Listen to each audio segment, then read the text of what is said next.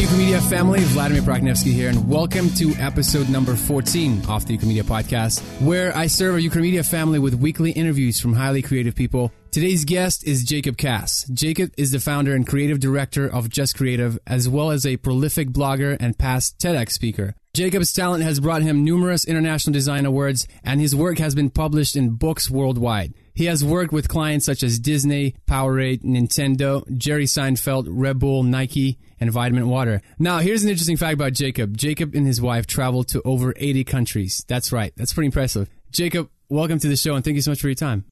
Thank you. Quite an intro. Very nice. Well done. Well, Jacob, out of 80-something countries that you visited, man, which one's your favorite? It's a good question. I get asked that a lot, actually. And South Africa is right up there. It has everything, really. The scenery, the landscapes, the animals, the wildlife, the soul of the people. It's just a really cool place. And yeah, that's definitely our favorite. Now, how much of an impact traveling had on your design and just creativity in general? I've always had travel in my blood growing up. And I grew up in Sydney, moved to New York when I was 21. I stayed there for 5 years. And we did travel around a little bit of that area, but it's only in the past 3 or so years where it's been extensive long-term non-stop traveling, and that's when we did the majority of those countries. So yeah. Have you ever felt like, this is just a personal question, I'm just curious, since we're talking about traveling, have you ever felt like your life was at risk in any of the countries that you went to? Never. Never? Wow, that's pretty impressive. Have you been to Ukraine yet? No, I haven't. There's certain places where you're a little more on edge, but end of the day, it's more like petty theft and you may get mugged or something, but I've never felt where I'm in danger.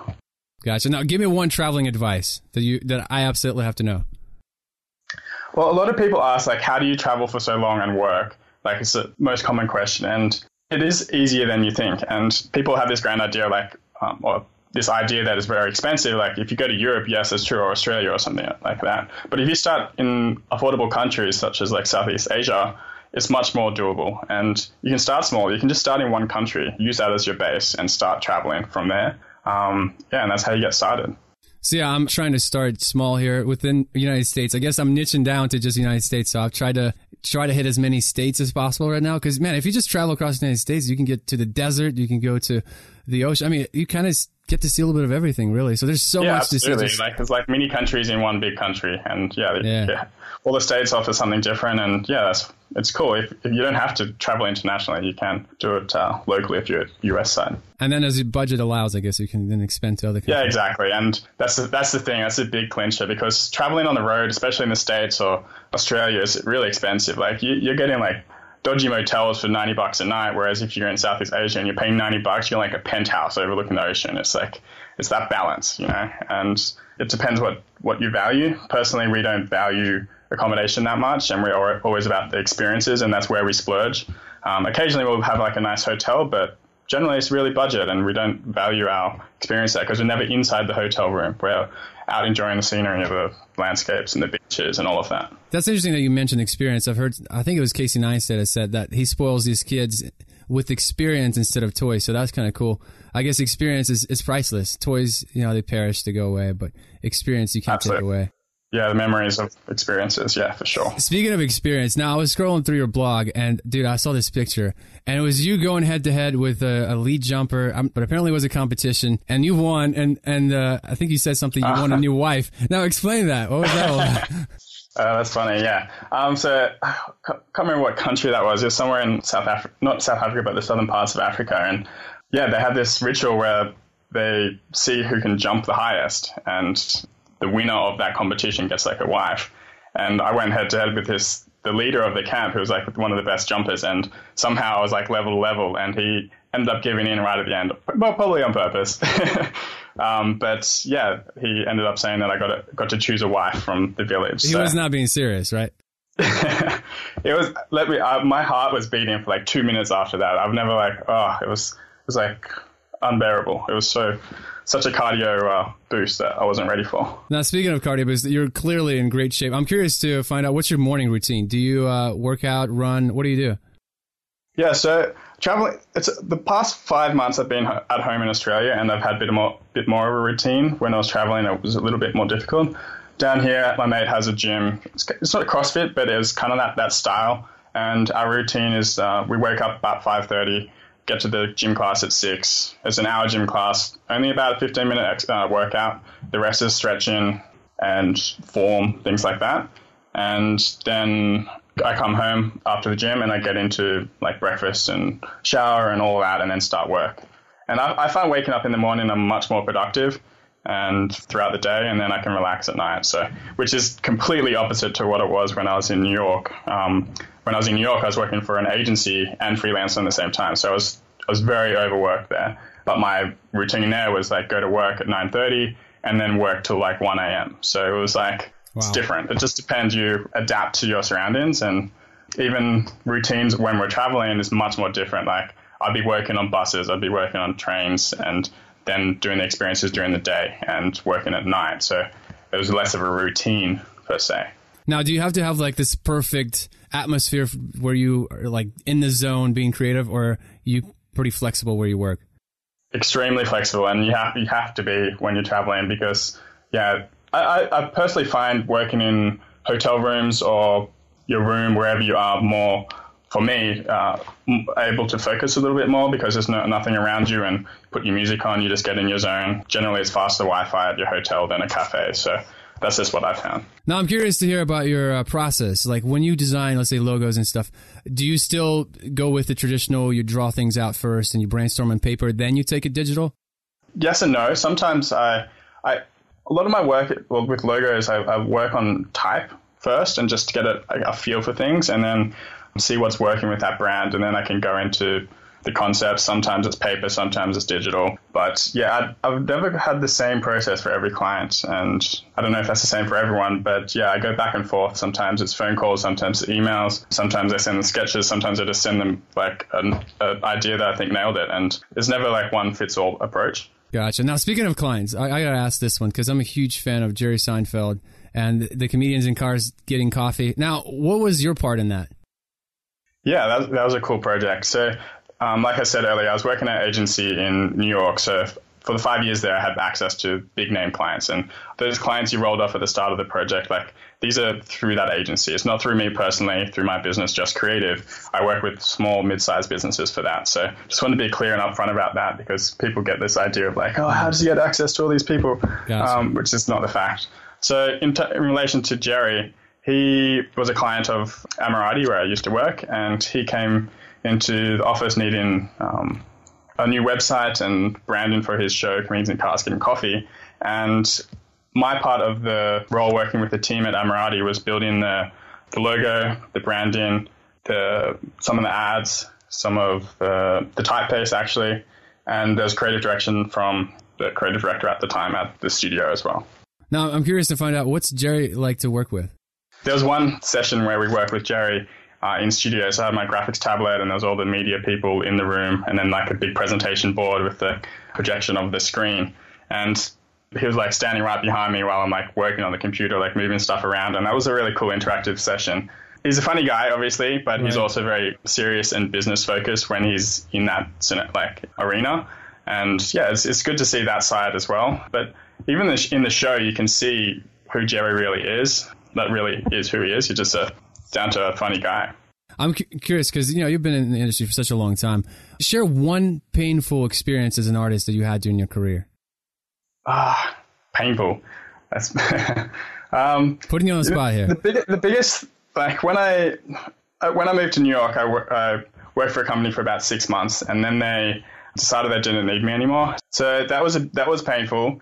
Not just for that reason, but because of the immigration reasons in the States. And you get pretty much 2 weeks to leave the country if you don't have a job. So I ended up finding a job after those 2 weeks, and they filled out their paperwork incorrectly. So even though I did find the job, the paperwork was wrong, so I had to leave the country.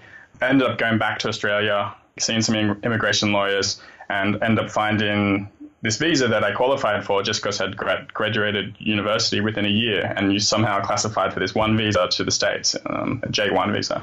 And I went back on that visa, went back for a year and worked between 4 different companies just to see what I liked, and ended up settling on Ammirati, where I worked for 5 years. So that's a brief story. Wow. And so what did you learn from this experience? that if you really set your mind to something and you want to go back, or not go back, but you really want to live there or do what you want, then you have to work for it. And like, I had a lot on the table. We had actually just signed a lease. We literally like a week before that, and we had a lot on the table that we would lose if we didn't get it. So invested a lot of money into the lawyers and trying to get back there, and it worked out after some perseverance, and ended up talking about this experience in that TEDx video that you talked about. And just teaching people how social media and branding and having a foundation of your own can really help you overcome these obstacles. See, I discovered you in, I think it was like 2009. I started following you. I was going through my hard drive.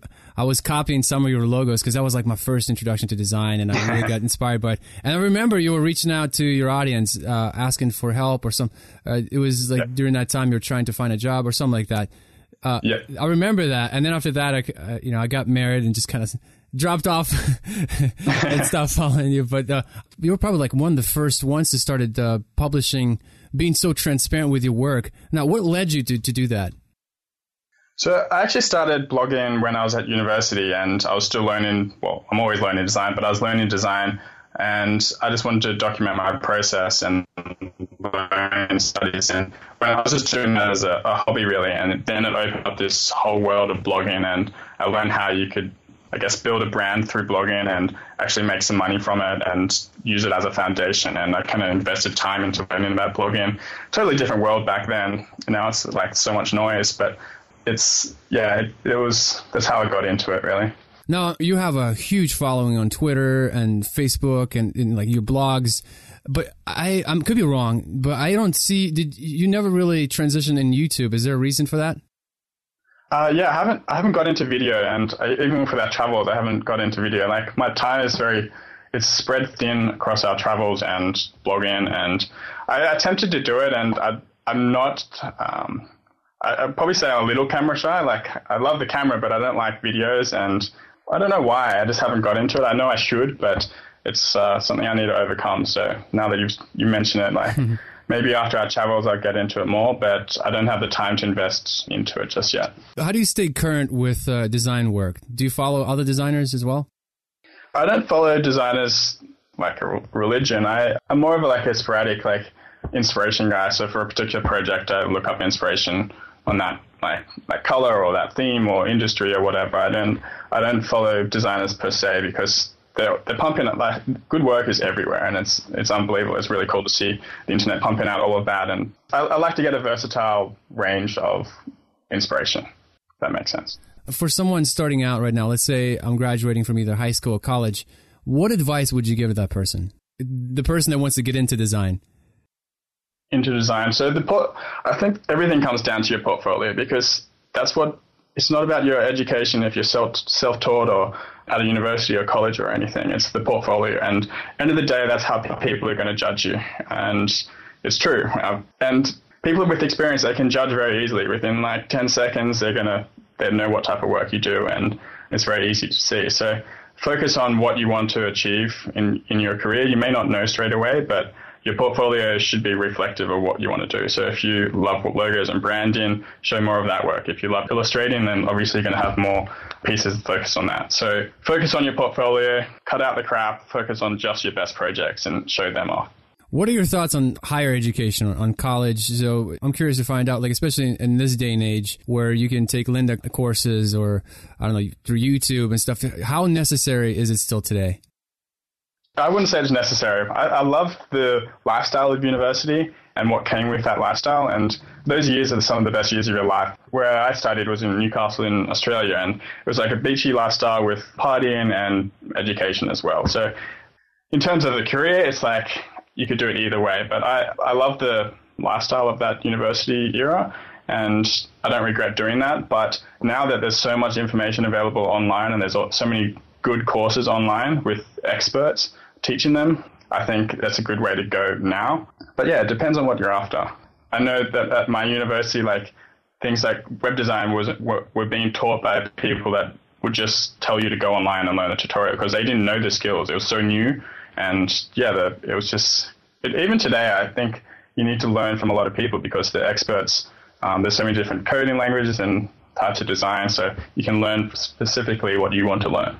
Now, when you hire people, do you look at schools where they went to school, or are you willing to overlook that if the portfolio is very impressive?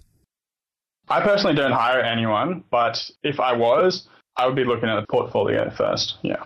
That sounds good. Now, what are you not good at? Like, I look at you look like you're well-rounded. I just want people to know that, like, Jacob Cass is just as human as everybody else. I'm curious to find out what that would be. Yeah, good question. Drawing. So I cannot draw. Wow, I'm surprised. Well, not well, anyway. Yeah, so I can come up with ideas and then translate them on a computer, but my drawing skills, like illustrating, it's really bad. So I hire people for that particular reason if the project calls for it, but yeah, I wouldn't be doing that myself. That's interesting you say that. Our past guest, Den Beltran, he's also a very talented designer, and he told me that the same thing, that he's not good at drawing, and so that's interesting. It's something that I considered as a must for design, but you clearly have it figured out. But so that's encouraging to hear that, look, just because you're not amazing at drawing doesn't mean that you can't be a great designer, you know? Yeah, absolutely. And so much of design comes down to this, well, all the design principles, obviously, and typography is a huge part. And I think some designers overlook the importance of typography, and that is a big form of visual communication. So that's when I was at university, typography really opened my eyes to visual communication and what is possible. And that was probably my favorite class at university as well. Well, and it clearly shows, because I remember when I was following you, like, that's the first thing that got my attention, because your logos were very simple, but the way you design things, it's so simple, but it's so beautiful at the same time. And I just remember thinking, man, this guy has typography figured out big time for sure. You know, to this day, I still sometimes go to your website, just look at them, because they're so simple. Anymore, people try to like make logos so complex, but yours were always so simple and so effective. Now, what's your trick to that? The trick, yeah. Everyone's going to have a different style, and I love focusing on simple, clever ideas. And the trick is to really simplify and see what you can cut out. Like the age-old saying of "keep it simple, stupid" is so true in logo design, and I think it's cutting out whatever you can to get it to its truest form. Now, when it comes down to dealing with clients and pricing your work, that's something like we get emails all the time like, oh, I'm so frustrated. I don't know how to price my work. It's just, I give up. I actually just got one this morning. Someone said that they give up. I'm curious, what would your answer be? How do you have a strategy, a system that you follow when it comes to pricing your work? Because especially with working with clients, it's hard to convince them that a logo is worth more than, you know, a certain price. Most people are like, logo, this shouldn't be that expensive. It's so easy to do, right? Now, how do you do it?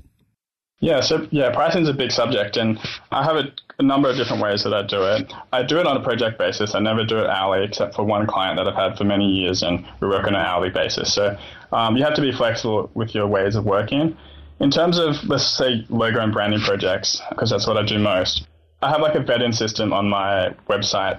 I have a questionnaire. I have like a budget drop down, and it just has, like, let's say, to use some numbers, like 1,000, 2,000 to 5,000, 5,000 to 10,000. Let's just say those three. And if someone clicks 1,000, less than 1,000, I have like I don't work with anyone less than 1,000 just for my projects, because I'm in the fortunate position to have a lot of inquiries and I want to work less and charge more. So that's where I'm at right now, personally. So if they click this drop down of, say, less than 1,000, they're going to get a little message saying, design's not a commodity. This is my minimum amount of work in, just to ensure that my work is of the highest quality. So that's one vetting system. And these budget ranges that I have on there are just a guide. I always talk to them first or soon after the questionnaire, or if we've talked beforehand, just to get a feel of what they're after. Sometimes they're just after a logo, sometimes they need stationery, or maybe the whole package of everything, including the website. So I really listen to their needs and put together a proposal based on these needs. And I found that the revisions, I do put a cap on them, but I've never really gone over or charged people more for going over. So I think people want a solution. They don't want to be very lost in the details, and I charge for that solution and the idea, not just a piece of design. So that's what I focus on. Jacob, do you have a course or something that, I don't know, like a course that people can take with your techniques? I don't. So like you mentioned before about the videos, and people have been asking me about courses, and I really have had it on my mind, as well as writing a book, but the past few years I've been focused on travel and really seeing the world. But yes, soon we'll be settling down in Australia for a little bit, maybe starting a family and whatnot. So I may have some more time or maybe less time, depending on which way you look at it. But yeah, it'll be a little bit more grounded so I could focus on things like that. But right now it's focused on blogging and the travel. Sounds good. Now share one online resource for our audience. I use this Chrome extension called Panda as well to browse the web. It's like an aggregator of different feeds and news, design news. So you can have Behance, Dribbble, design and news all in one tab on your browser. So you don't have to go everywhere on the web. That's really cool. Another one is Buffer is another cool extension, which is for sharing social media. So like I have a lot of, like everyone, I have a lot of social media accounts, and Buffer is a cool tool to share on all those platforms in one go. And like, it's a huge time saver. So they're my top two. How do you stay unplugged from internet? Because I'm sure you get hundreds of emails every single day. How do you have a system for that? Like, is there a certain thing you do that totally unplugs you from the world and you just feel like you're not bothered? My wife would want that. Mine too. Yeah. No, I do not. I'm plugged in every second of the day pretty much. So I'm not ever disconnected unless I'm on a boat without reception or I'm in somewhere that doesn't have Wi-Fi. And it's a blessing and a curse. No, that's true. And you kind of have to because you work with a lot of clients and you travel so much. So I totally understand your concern for that. Now, I forgot to ask you, I'm curious, what is your most proudest project that you worked on to date? My personal business, I'm proud of like what I've achieved because that's been the foundation of everything. Like that's how I get my clients and how I can travel and everything. So I've really built that from the ground up, and that allows me to do everything. And that's the foundation. But in terms of like a cool project, working with Jerry was really cool because it was streamed everywhere. Like my work was seen at the Super Bowl halftime. It's on Netflix. It's on TV. I got to work with a celebrity. So that was a cool project. And yeah, that's probably the highlight. Now, what are you the most excited about today? Well, this weekend we're leaving to go traveling for Europe for 3 months. So that's the next thing on the table. So summer over there. It's just getting really cold here in Australia now. Well, really cold. It's not really cold, but we're leaving the winter behind and going to the European summer, which will be nice. All right. Well, hey, Jacob, thank you so much for your time, man. I appreciate it. Awesome. Thanks, Vlad. All right. I hope you enjoyed my conversation with Jacob Cass. You can find more information about Jacob on his website at justcreative.com. Thank you, everyone, for listening to this podcast. I hope you enjoy what I've been doing. I don't ask for a lot, but please take a moment to subscribe to the show on Apple Podcasts or wherever it is you get your podcast. It will only take you a second, but it will help other people discover the podcast. And my goal is to share this great content with as many people as possible. All the links and resources mentioned in this episode are available on our website at ukramedia.com/14. Stay tuned for our expression course. We're almost done. It's just around the corner. Don't forget to join our online mentoring group on Facebook. Simply go to ukramedia.com/community. We have almost 2,000 people in our group. It's a great resource for those of you who are trying to grow. Thank you so much for joining me on the journey of this podcast. I appreciate you, and I look forward to serving you in the next episode of the Ukramedia Podcast. Bye-bye.